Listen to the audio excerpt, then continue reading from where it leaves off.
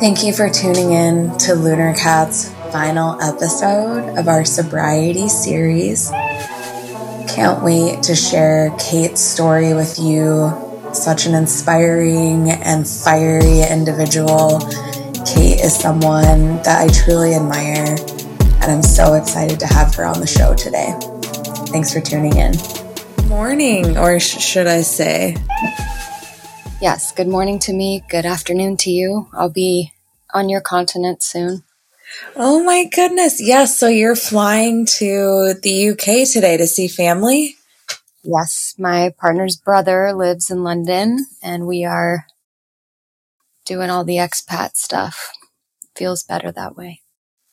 How long are you going to be in the UK? We'll be there. We fly out the 30th, so 10 days. Nice. Yeah, girl. Oh, I wish I could fly to London right now and meet you there. Come on over. That's amazing. How did your partner's brother end up there? He actually moved there straight out of college. The first job that he got, I mean, he's nearly 40 now. He's worked for them for a long time, but the first job he got out of college, he works in finance, and he had worked in the New York office, and then they wanted to open a London office, so they sent him out there, and he never left. Nice. Love that. Yeah. And were you there within the last year too? We were there just over a year ago. But yeah, last fall in September. It makes it more feasible that I could meet you someday if I just jet over to London the next time you're there. No. We'll plan that for real. Because of COVID mostly, Ian travels, that's David's brother's name. He travels a lot, Amsterdam and Paris and down to Spain. And I mean, honestly, a hop over to Germany would not be that far. You come up to us or we come down to you. He would love that. I actually have been wanting to try I think it's the Eurostar or something, but it's like the long rail and it can take you all the way over there without having to fly. And I've always been super curious to try that. Yeah, I think that'd be really awesome. There's a stop in Belgium too, rather than going to Amsterdam or Paris. Well, I don't know. Does it go into Germany? I don't know, but some ladies that I just saw while I was in Paris took that Eurostar from London to Paris. And I guess it's like direct that way. Amazing. But yeah, it's so crazy even just hearing your voice right now. I know I've heard your voice messages before, but I feel like I've met you and I know we haven't. I know. I know. It's so weird, but I love it. And I was really just thinking about that I'm coming up on like early next year in March, like 3 years of being sober. And that means that's almost 3 years of being connected to you, which is crazy. Wow. That is pretty wild.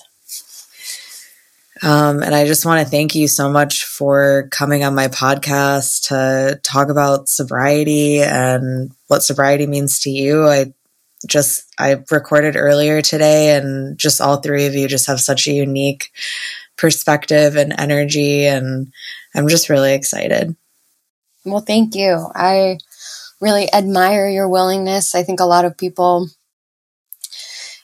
going through any kind of life change have a desire to document. And, in your case, like you're actually going through with it and you did all this stuff and got people and set it up and are asking the questions and being willing to share it. And I think, that's a major part. That is why you and I met, right? But that's a major part of, I think, most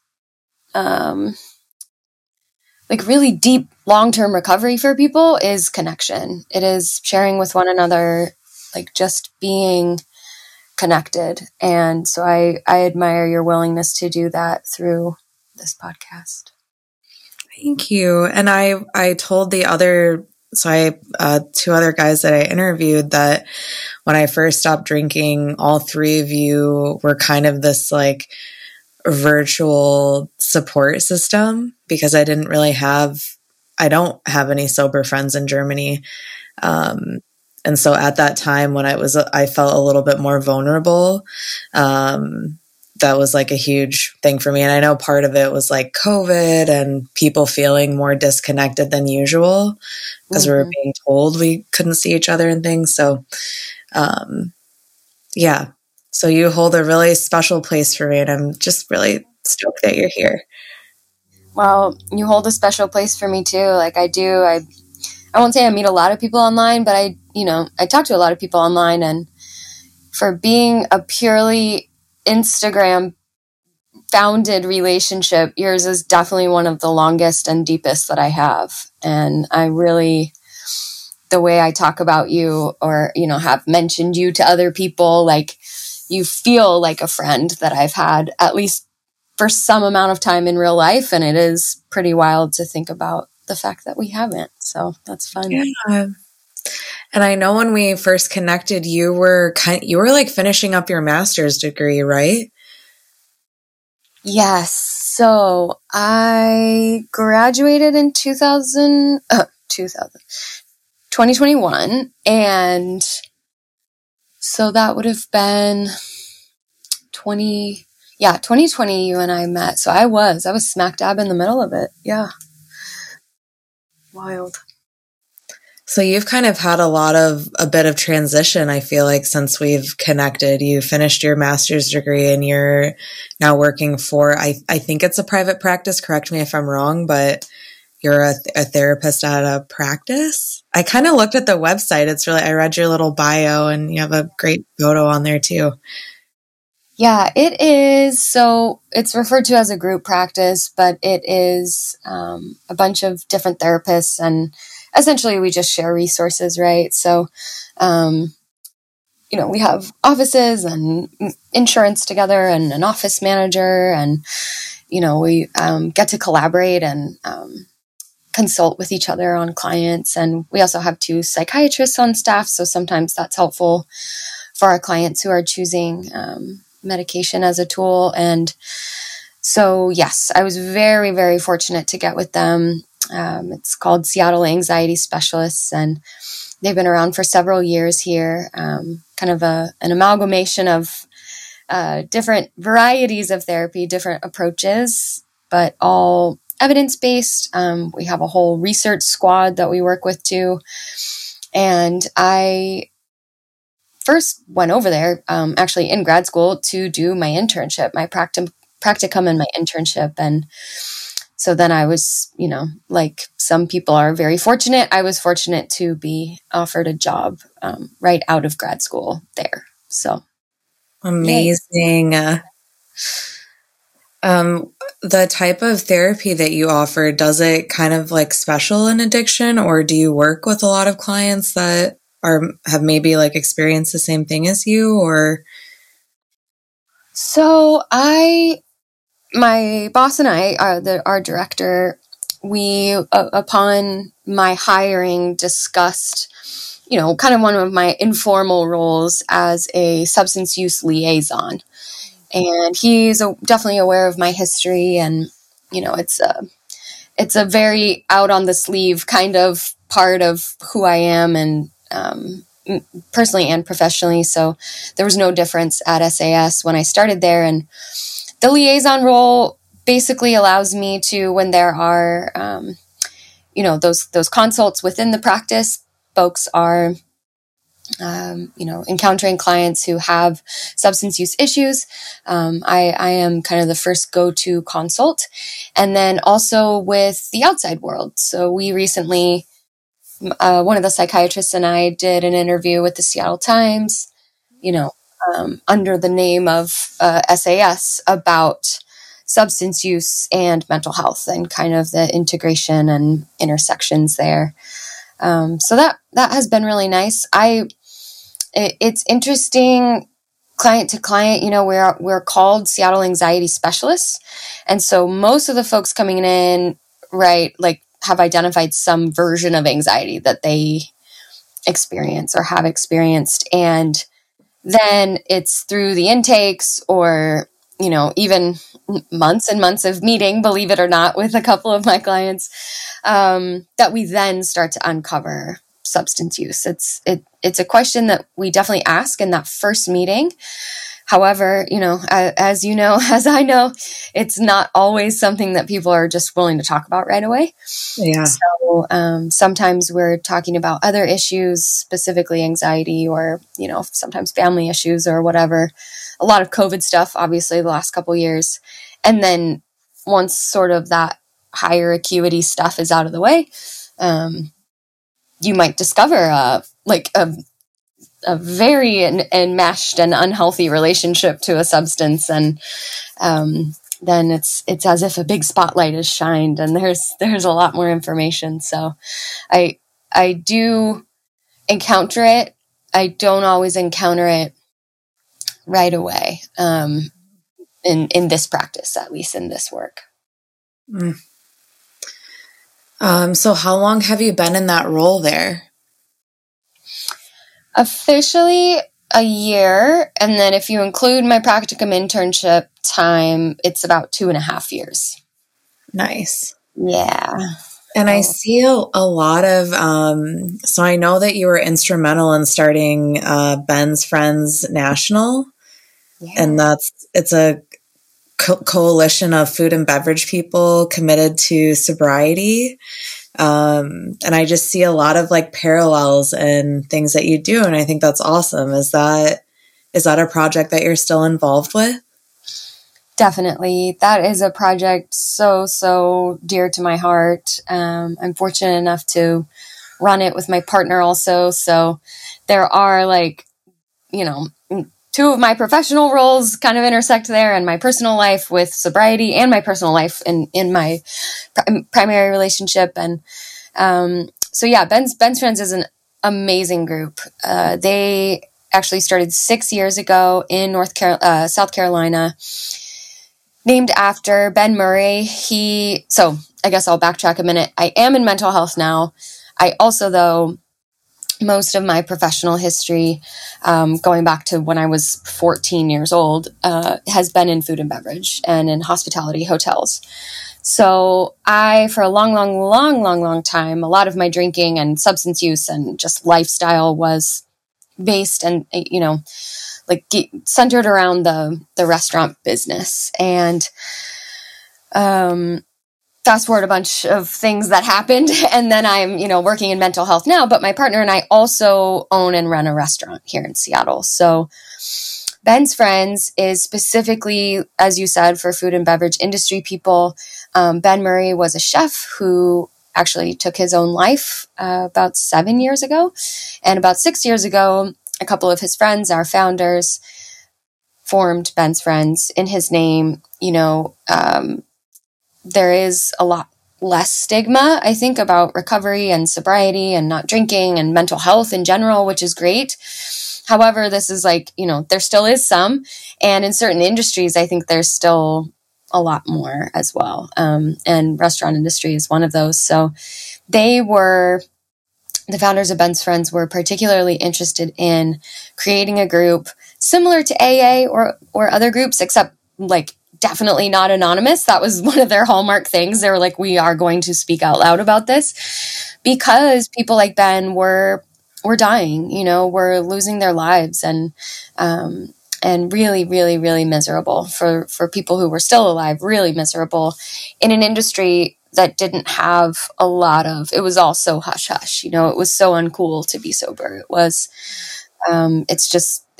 it feels like such a part of the restaurant DNA to be imbibing and, partying and work hard, play hard. And so a lot of that just really resonated with me. And even though, at the time we started Ben's Friends here in Seattle, so yeah, David, my partner, is a chef, and he had heard about Ben's Friends from some of his East Coast friends. And long story short, when we opened Date Row about 3 years ago, he wanted to start a Ben's Friends chapter. And so we got to meet those folks. And what's really interesting about it is that it was pre-COVID, it was really grassroots. It was like you referred to Ben's Friends National, like there was no Ben's Friends National 3 years ago, like it was only Ben's Friends Seattle, Ben's Friends Austin, Ben's Friends Charlotte, like it was just these little grassroots cities. You got to open a chapter and then you just kind of did your own thing.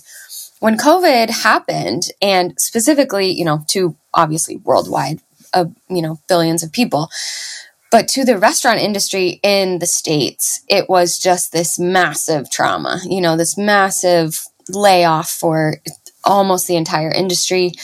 And so the people who were in the industry trying to get sober or already sober, we couldn't go to our meetings anymore, most of us. And so we started Ben's Friends National. That was the time at which it became a national organization, and all of the cities kind of came together. We started hosting meetings every single day on Zoom. Each of the city leaders, we would have these meetings and try to, it just evolved from there. We started having female identifying meetings, male identifying meetings. We have late night meetings for people who were working in restaurants till like 11 or 12 at night, and then they could get on a late night. It was this incredible growth and evolution of a community that was already really special and cool, but to watch it become national. And then even in the last 3 years, like 5 or 6 more chapters have opened up. So I could go on and on and on about this organization, but it is, it's open to everyone. Honestly, it is just like, it's a coalition of people. Like you said, we are interested in talking about recovery or getting sober or just relationships to alcohol and other substances, and the mental health facets of that as well, the dimensions of life that are affected by our relationship to these substances. And it is still growing, it is still evolving. We host a meeting at our restaurant 8 Row here in Seattle every single Monday at 10 a.m. We have about 10 to 15 people who are kind of regular attendees. We still do a hybrid, which is just so cool. If you don't live in a major city, where there's a Ben's Friends, you can literally log on to anybody who has one. We're back in person now, most places, but you can still log on to a national meeting every single day. You can still meet people from different cities. And David and I have just loved, as we were talking about at the beginning, Mariah, like we have friends in all these cities across the US, like that we've never met, and some of them we have been fortunate enough to meet in person, but it's just like, it's just a family now, and that was just not the case 3 years ago. So if someone just decided to hop onto one of the meetings, is it kind of like similar to AA where you go and it's sort of a space, like a safe space to share your stories or experiences, or what does that look like? Yeah, it's very similar to AA in exactly what you said. It's a meeting, you kind of log on, people introduce themselves. The difference is, I'd say, and then, there's like a topic, we'll talk about resentment or honesty or drinking in the workplace or sober relationships or whatever. And I'd say the differences are that anonymity part. Stephen Mickey, who started this, said explicitly, we want to be out in the open. We can't be anonymous, because if we stay anonymous, then people like Ben stay anonymous, and these people who are suffering are anonymous. And then the other part is that, AA and NA, those groups, they have a program, right? Like they have steps and sponsors and, other types of meetings and organization that Ben's Friends does not have. So Ben's Friends is not a substitute for AA. It's not a substitute for therapy. It's definitely, though, for folks who are just, kind of introducing themselves or being introduced to recovery. It is an awesome, awesome place. Lots of the folks will refer to it as a bridge. I just needed to get in somewhere where I could find other people who were talking about this. And then you learn from other people, like what they're doing to stay sober, like going to therapy, like going maybe to AA or CA or NA or whatever. But honestly, it's that first kind of part of community that for a lot of people, I think, is the the X factor. You know, it's the variable that allowed them to cross that first hump of sobriety, which, as you know, is so difficult for most of us. Do you feel like you helped create this space because that's maybe what was missing when you started your own journey of sobriety? Or did you have anything, because I think you've been sober for over 8 years, right? Yeah, I'll have actually 10 in January. Oh my God. I know. It's amazing. If it wasn't my life, it would be unbelievable, because I am thankfully a much more evolved version of myself now, you know?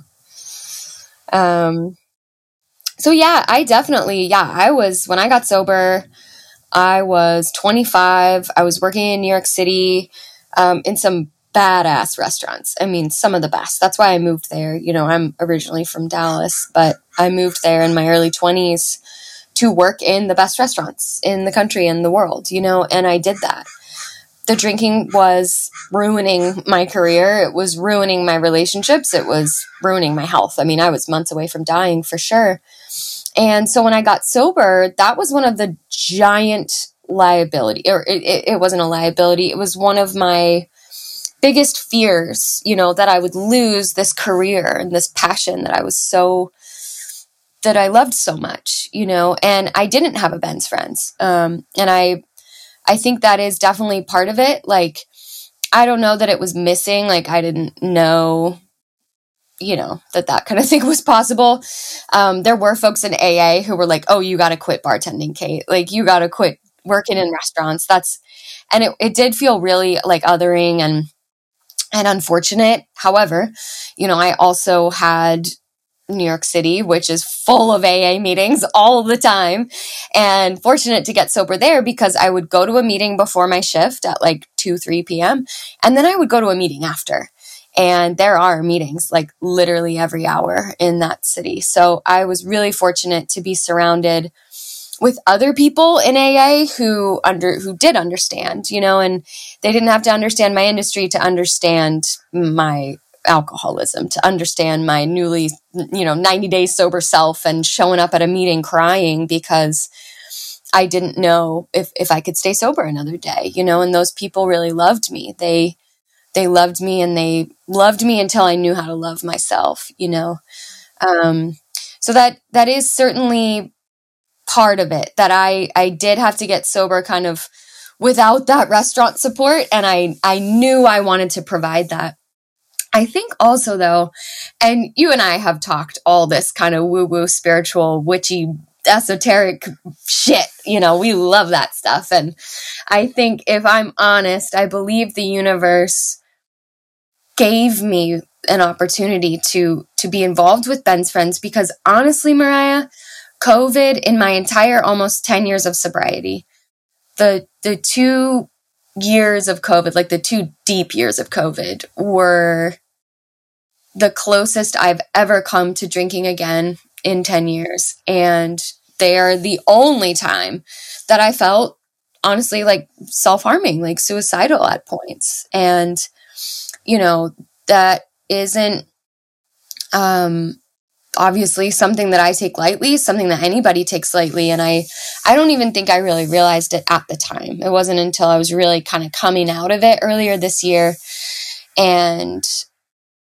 being able to be, you know, look at it in retrospect and really see like, oh shit, you know, I was down. It was bad. It was bad. And so I believe that, you know, in 2019, but before any of the pandemic stuff happened, I was blessed with an opportunity through ARO, through my partner, through Mickey and through Ben, you know, to be a part of something that was going to end up saving me during that time, because I don't know that I would have stayed sober if it wasn't for Ben's Friends during pandemic. That's beautiful. It's really amazing how, and I feel like in some way, just what I'm envisioning with you is that you sort of just manifested this group for yourself. And I think that's really, really cool.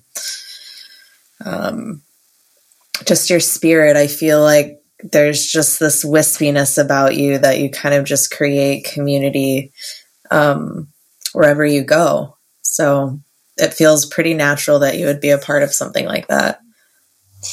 Thank you. I don't, I'm one of those like introverted extroverts, I guess, or extroverted introverts, because both of my professions are highly involved with people and highly involved with community, like necessary, right? It's community and interpersonal relationships are just a necessary part of both hospitality and professional mental health work. And I feel very fortunate. I am, skilled in talking to others. However, I really am, when it comes down to it, kind of a loner. And I love just my one-on-one conversations like this, or, my alone times. And I think the main part, about community for me is really empathy. And I think, perhaps what you pick up on, is that I can't help but feel, folks around me, and specifically their pain, and I know, I assume, I guess I don't know, but I assume you can relate to that as well. Just that there's something about people who have been to the edge, and there's all different versions of that, right? Like, it's not just substance use or various forms of mental health. There are versions of the edge that happen for marginalized communities, and for, people in abusive relationships, and certainly for folks dealing with severe and chronic mental health. And, there's lots of different versions of the edge where we're in a lot of pain. But I think there's a little something that comes with that, and that we kind of can notice that in each other. Like, oh, like you've seen some shit, and we are drawn to each other in that way. And I think the energy that's emitted, and if we're open to it, right? So I wasn't always open to it, for sure. I was a selfish, like self-centered, privileged asshole for a long time. And it took a lot of pain, a lot of humility, a lot of surrender. And then, kind of, I don't know, like forced community, I guess. Like I said, they kind of had to love me till I loved myself. And but it's through that empathy, I guess, is what I'm trying to say. That is really my connection to everybody else. Like, I'm sensitive to that stuff. And I think other people are too. And that once we're able to sort of see that in each other and be vulnerable and just say that hard stuff to each other, even if we're not saying words at all, but just kind of recognize, that's an automatic friend. That's an automatic community that we've made, I love that. And now I'm just curious how you got from New York all the way to Seattle. When did that transition happen? Yeah, so I got sober in 2013. I'd already lived in New York a while. I got married a couple years later to the person that I had been with when I got sober. That marriage did not work out because people fucking change when they're sober. And I had changed, and our marriage had changed, and I just learned a lot. My eyes were really open to a lot of things, including my relationship. So I got separated we were separated in 2016. And I had already gone back into school. So, I got sober in 2013. I started volunteering with addicts at that time. And a couple years later, by 2015, I was in community college going back to school for psychology. People had said, like, and I did. I loved it. I loved peer-to-peer counseling. I loved working with addicts. I was still working in the restaurant business, actually had the best jobs of my career at that time. Like, what do you know? When you get sober, you get better at work. But, And so it was a weird transition, and there's lots of little kind of moments of clarity, little spark moments during that time. But I decided like, okay, I'll try school, and do psychology. And so I went to a community college, and then I went to a 4-year school. So by the time my marriage was ending, I was already like almost done with school. I graduated the 4-year college in 2017.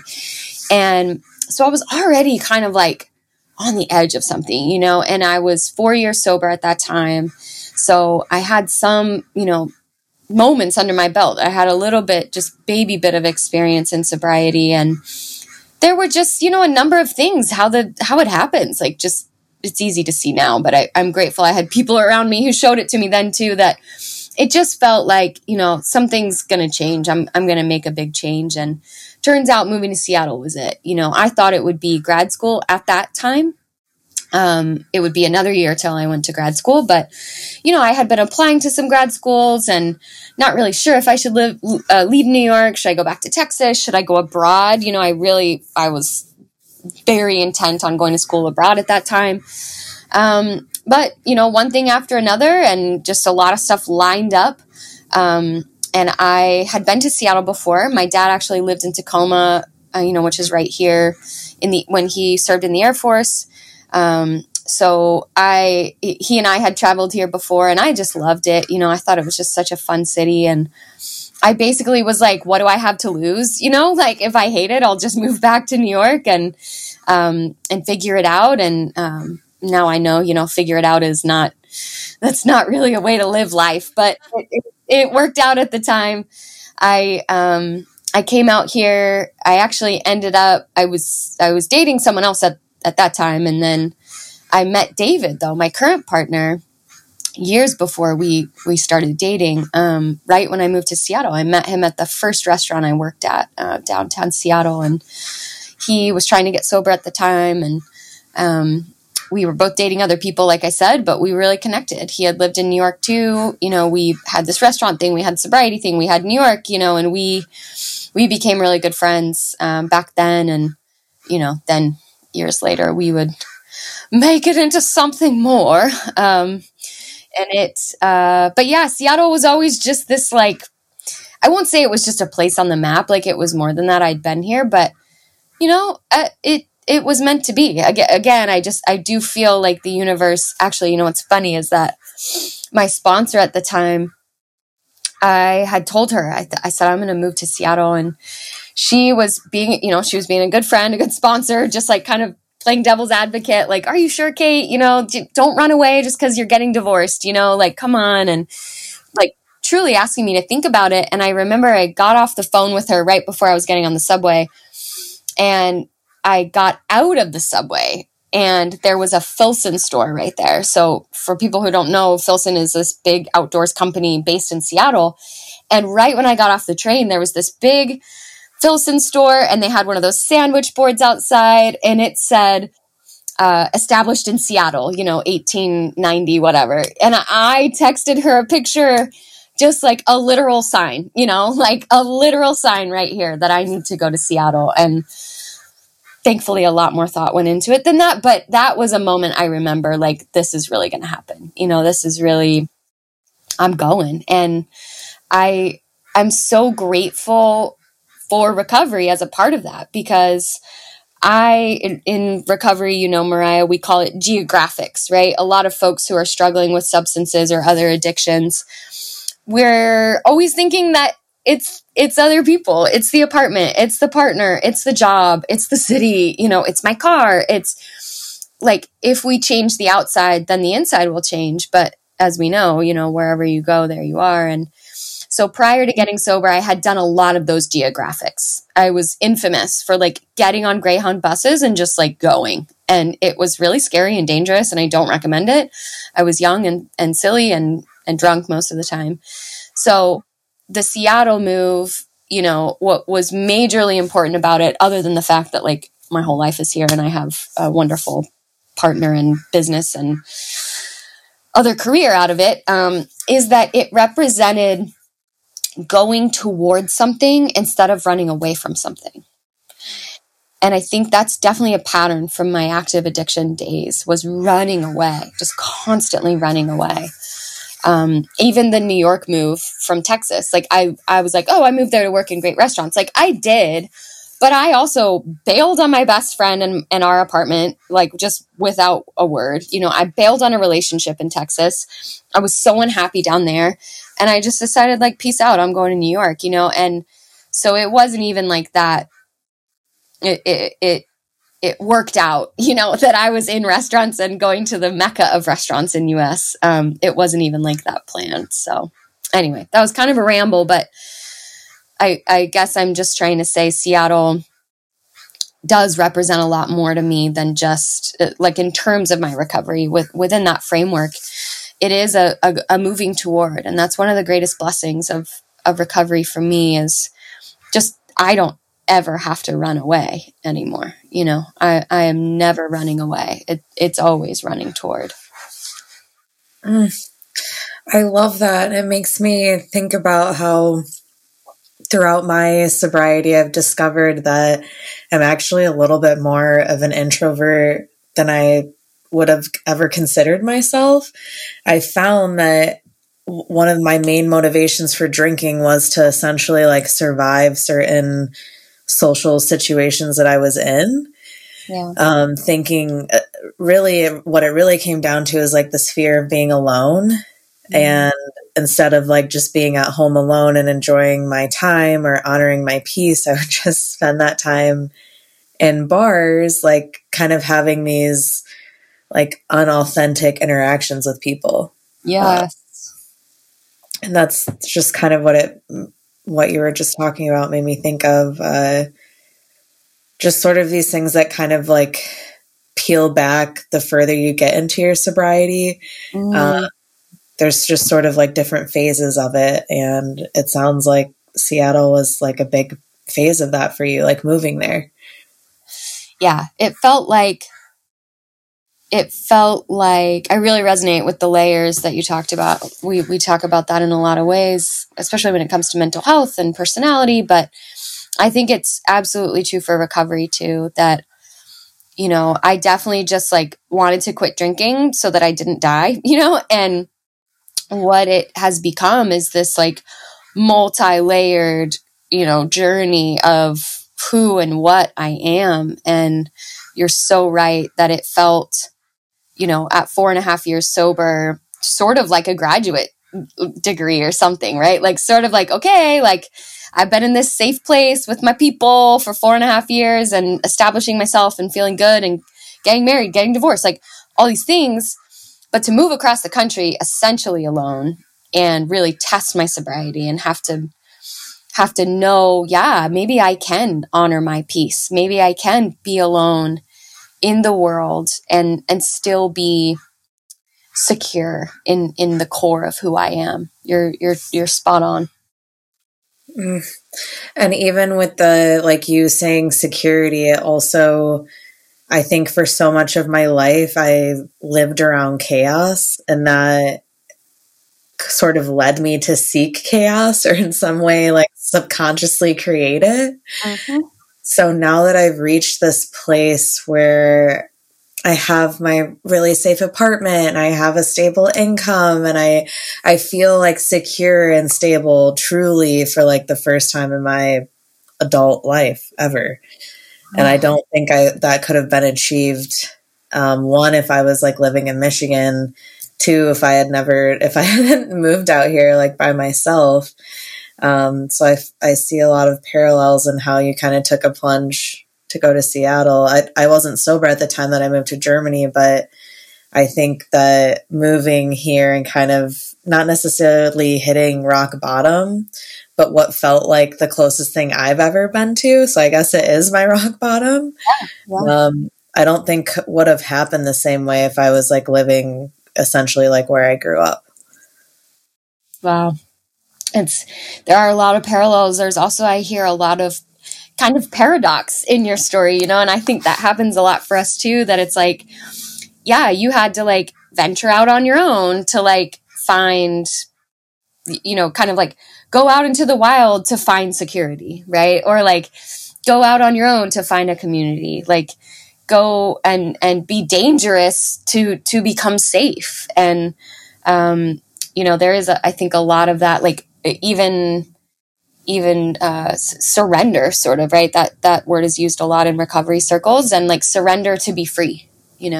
Freedom has become my most essential value, like the thing that I honor the most. I think if I had to just pick one thing to live for forever, it's freedom, and freedom from all kinds of things. And it's so interesting to talk about something like security and freedom, like in the same thing, that I can generate my own security and feel just completely free, at the same time. And yeah, I think that's an important part is like rock bottom. And we see this a lot with like the like sober curious movement, and, folks who are just choosing to live less alcohol centric. I think a lot of people our age, and then also like people younger, Gen Z, it is just not as central to a lot of people's lives. And I think that's amazing, that because the rock bottom stories are there, right? Like my story is a rock bottom story. I was dying. I mean, my body was cannibalizing itself. Like I was jaundiced. I had no money, no job, no friends.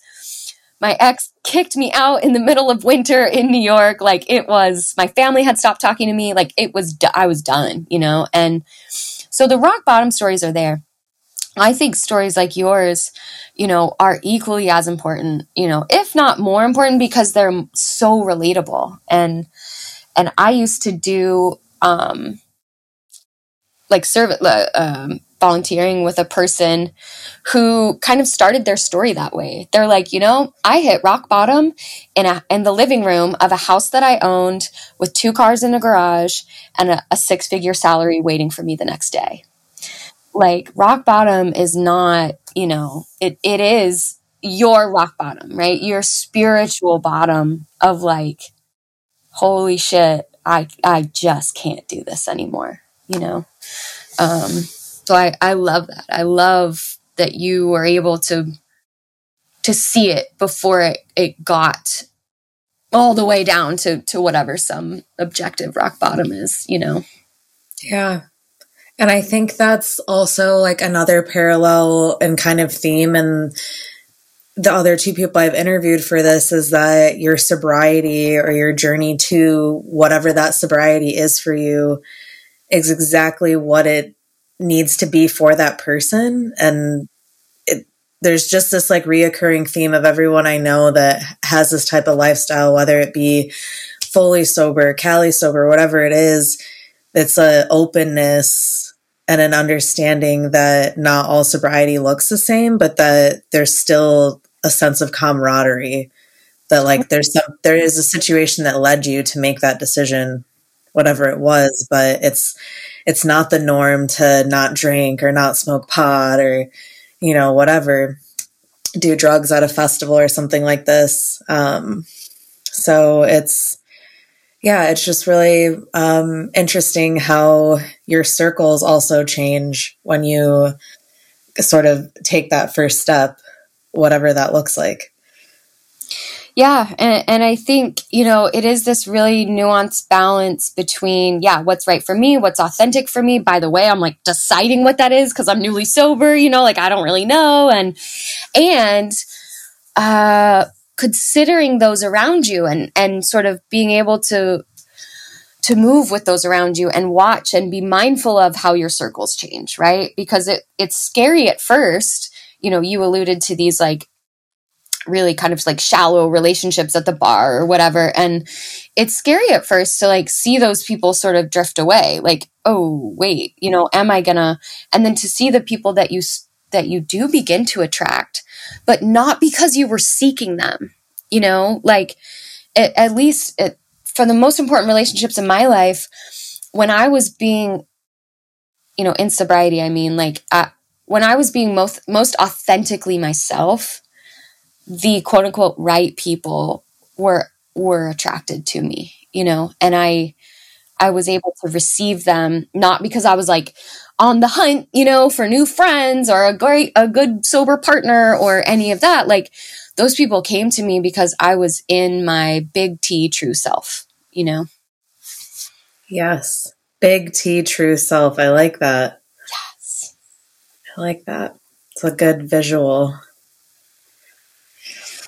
Yeah, that's, I think also the layers about sobriety are also coming back to your authentic self, or learning how to get to know yourself again without alcohol. And I realized that alcohol was just like a huge crutch for me.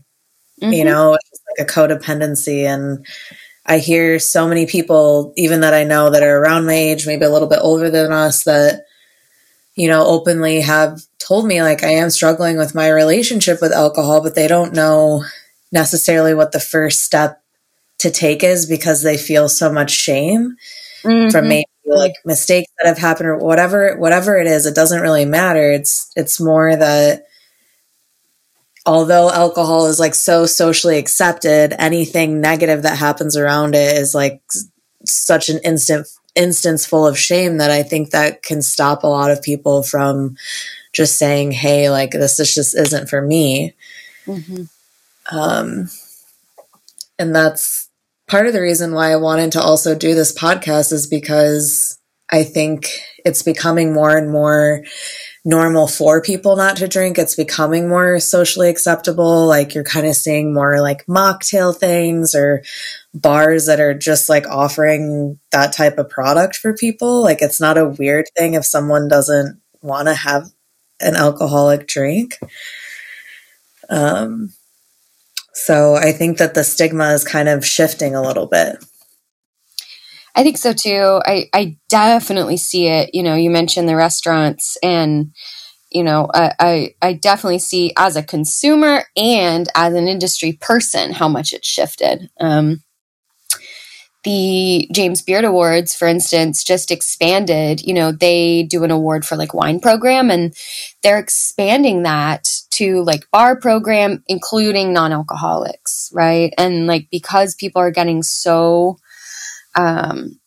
creative and just passionate, and there's like full on sober bars, right? Like, that's one thing I want to do in London. There's like a couple really cool, like, non-alcoholic bars that I really want to go to. And so you're totally right that, like, as consumers, but also like in these professions, like, it's just more normalized, and it's still, I think, it's still hard if you're the one who's like, I don't know, like, am I, like, should I, like, it's still, you got to have your moment, but the world is opening up to a life that, a young person's life, especially the social life that isn't centered just around like bar culture and alcohol culture. It's awesome. Do you ever drink like any non-alcoholic beers, or what's your personal stance on like maybe foods? Or the one thing I always think of are like those chocolate covered cherries, and they have like bourbon or something in them. I just have vivid memories of my dad always getting those at Christmas, and there's a lot of candies like that in Germany around the holidays. And I've always had this sort of irrational fear about accidentally eating one. Totally. Like, I don't know. I think it's something about the fact that you're like drinking it out of, I don't know. It's, even though it's a piece of candy. Anyways, what's your thought on that?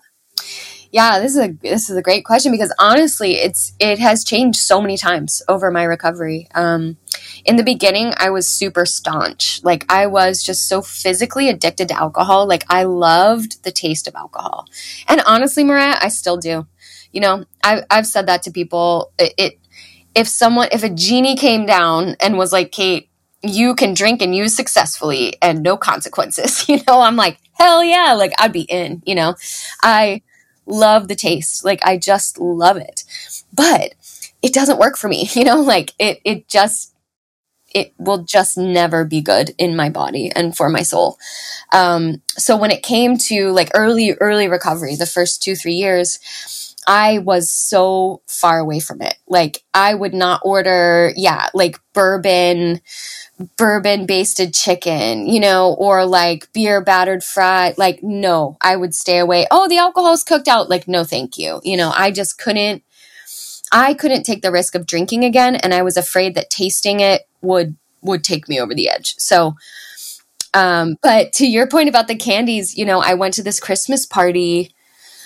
Oh, I probably had 2 years sober with my partner at the time for his restaurant. He worked for a big restaurant group, and they had this just badass, like huge holiday buffet. And they had some of those little pastries, like these little cream puffs on the dessert table, which, mind you, I did a lot of like alcohol replacement with food in the beginning because I needed to like indulge, and so desserts like became my thing. And so I was at this table and I got them, and then they had Baileys or something in them, so I bit into this cream puff, and then it's just like, whoa, it just lit me up. And I remember I spit it out in a napkin or whatever. And then I ended up talking to my sponsor about it. Like, hey, this thing happened. Like, what do I do? Right. And she said, well, how did it taste? Like, what was your reaction to it? And I was like, oh, I spit it out. Like, I tasted it right away and I spitted it out, and I felt awful. And she's like, okay, that's all you need to hear, Kate. And I'm like, what? And she was like, you felt awful. She's like, if you swallowed it, if you wanted more, if you thought about it the rest of the night, like, ooh, how do I get more of that? If you loved it in the moment, like, wow, maybe you should take a look at that, right? At just one little sip of alcohol, how it affected you. So that was always kind of a nice little gauge for me. Like, we have dreams too, you have drinking dreams and using dreams. And the question for me is always, because it's happened since then, right? I've been at a Super Bowl party, and somehow I got somebody's rum and Coke instead of my Coca-Cola. Those really cliche things have happened to me since then. And that was always a guide, which is like, how do I feel after accidentally having it? And that also goes to the non-alcoholic, like, spirits. In the beginning of my recovery, I could not have had a non-alcoholic beer because it tastes too much like real beer. Now I drink NA beer all the time. And in our restaurant, we use tons of NA spirits. We have a great NA wine. It's the best that I've ever had. She won an award out in San Francisco for it. She beat real wine with her NA wine. It's like so awesome. It's called Joyous. This gal is based here in Seattle. Anyway, we use that stuff at the restaurant, and we have a full non-alcoholic pairing with our tasting menu and all this stuff, right? I drink that stuff every single day, but that is where I'm at now with almost 10 years. And it's not like, oh, I've got it. It's just something that I grew into after years of saying no. And I just didn't. This is almost back to the like authentic self thing, right? That I needed to I couldn't go off of anyone else's things. There were people I knew who were drinking NA beers since day one of recovery, and that just wasn't for me. I, over time, was exposed to more things. I'd had these experiences of accidentally having booze. One of my big aha moments in COVID was making cocktails at my restaurant and smelling the whiskey and wanting it so badly, and that's what I alluded to earlier. Like, I had not felt that in 7 years of recovery, wanting that whiskey so bad. And I had to walk out of my restaurant. I mean, I had to leave because I thought I was just going to start drinking whiskey. It was so wild, but it was a cue to like how low I was, and so I guess that's, my stance on it is to like do whatever the heck you want, like have people around you who are going to give advice and tell you the truth and keep you in check and keep you accountable, because isolation, addiction breeds isolation, and isolation breeds addiction. And so when I'm not connected, I'm more liable. But I really, in the end, had to trust myself, using those connections as sort of my support, but trust myself like, hey, am I okay? Is this making me want to drink? Is this making me want to isolate? Is this making me want to lie to my partner or, do something bad at work or just whatever, right? Not be my true self, then I should probably stay away from it. But if I can still live a meaningful life and be a worker among workers and, be kind and help others, like, then I'm okay. I'm okay. I take CBD now, which is something I never thought I would do, but it's really great for my mental health. And so it's at this point in my recovery that I'm ready to do that. But I don't think I could have used it responsibly in the beginning, Anyway, kind of a long answer on your NA, but I'm drinking a CBD sparkling water right now. So I thought about it, but I think it's similar. You mentioned Cali sober. Like I guess that's something too, for people who are looking at their relationships. Like, I wish someone had just told me, there's actually an AA meeting in New York on Perry Street that has this sign in there that says there's no wrong way to get sober. And people in this AA meeting hated that thing because they're like, there is a wrong way to get sober. AA is the right way. And I loved that they kept it up. And I love that, I hope it's still there. But I always think of that because in the same way, as you were saying earlier, like we all kind of just have our own thing and that story has to be ours. Try to identify with other people. Don't compare, don't say, oh, I'm not like that. I'm not like her. I'm not like them. Like, try to identify, because no matter what, who with, how much, how often we drank, used, whatever, there are commonalities between all of us. And I think we get to decide, what those commonalities are and then choose how we're going to live a meaningful life, knowing those things. And if that means smoking weed is okay. But just because smoking weed is okay for you doesn't mean it's okay for me. So respect my decision and I'll respect yours, and that's the kind of recovery that I want, is just supporting in a very communal, collective way, supporting each other in our own unique identities. Yes. I love that. And it just makes me think of, just thinking about COVID, how that time was sort of like a low point for you. That was also a low point for me. And I find that it was actually a blessing in some fucked up way that COVID happened, because I don't know if I would have been able to get sober without the bars around me being closed. Yeah. So it's almost like this, like what I was like running away from, running to, like into the bars. I was either going to become like a full-fledged alcoholic, like non-functioning basically, or just like not have it at all. Yeah. So it's just interesting that like it was like a hard time for you and it was a hard time for me in a different way. Yeah. Of like, okay, if I keep doing this.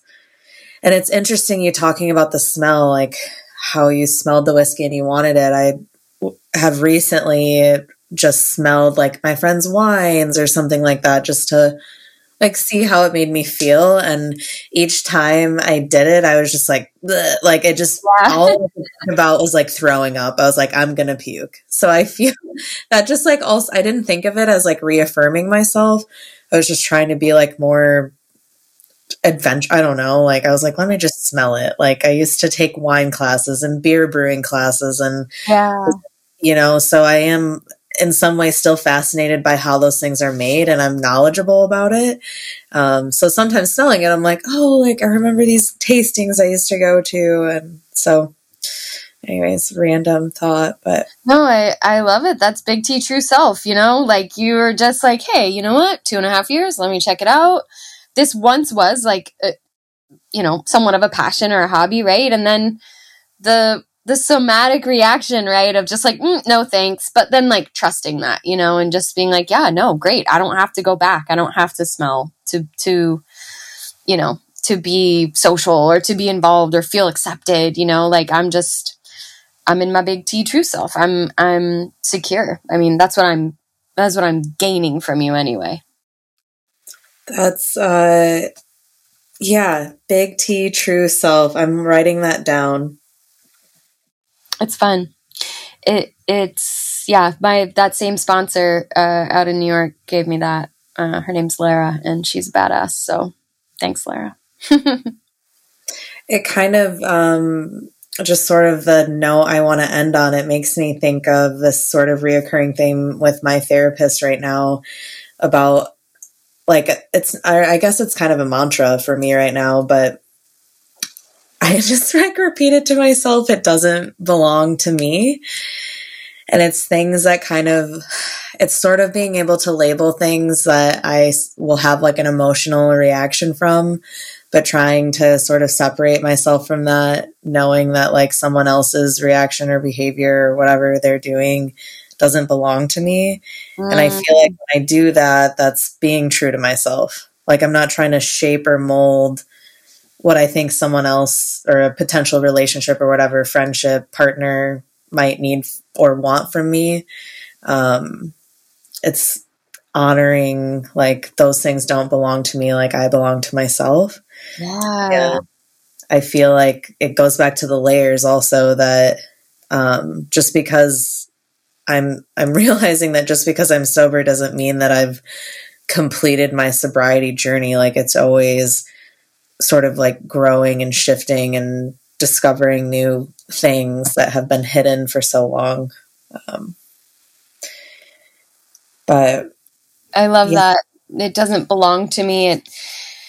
It intimates too that if something does belong to you, you will also know it, like shedding that codependent stuff, the people pleasing stuff, the kind of chameleon selves that we used to be, and really taking a stand for Big T true self. And I don't know about you, but like I did not take responsibility for shit that I did do or shit that I needed to take responsibility for.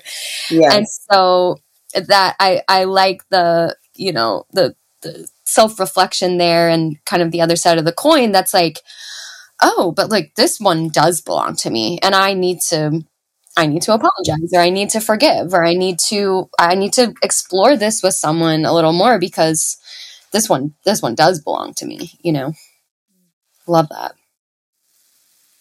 Well, it has been such a pleasure talking to you and getting to know you even more. And you just like amaze me. I'm just so excited. I love that we'll be in the same time zone. You'll have to send me photos of like your mocktails and for sure. I just look so forward to the day that I get to hug you in like real life. It is going to be a long hug. Yeah.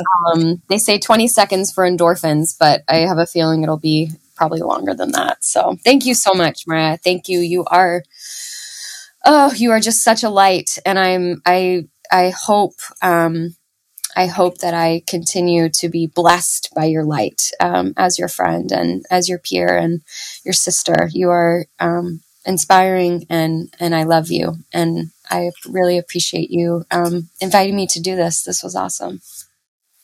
Thank you so much. You have me, I'm tearing up. I'm like imagining the hug and I'm tearing up and then your words and I'm just like, Girl, if we can get tears across this like ether, that is going to be some good shit.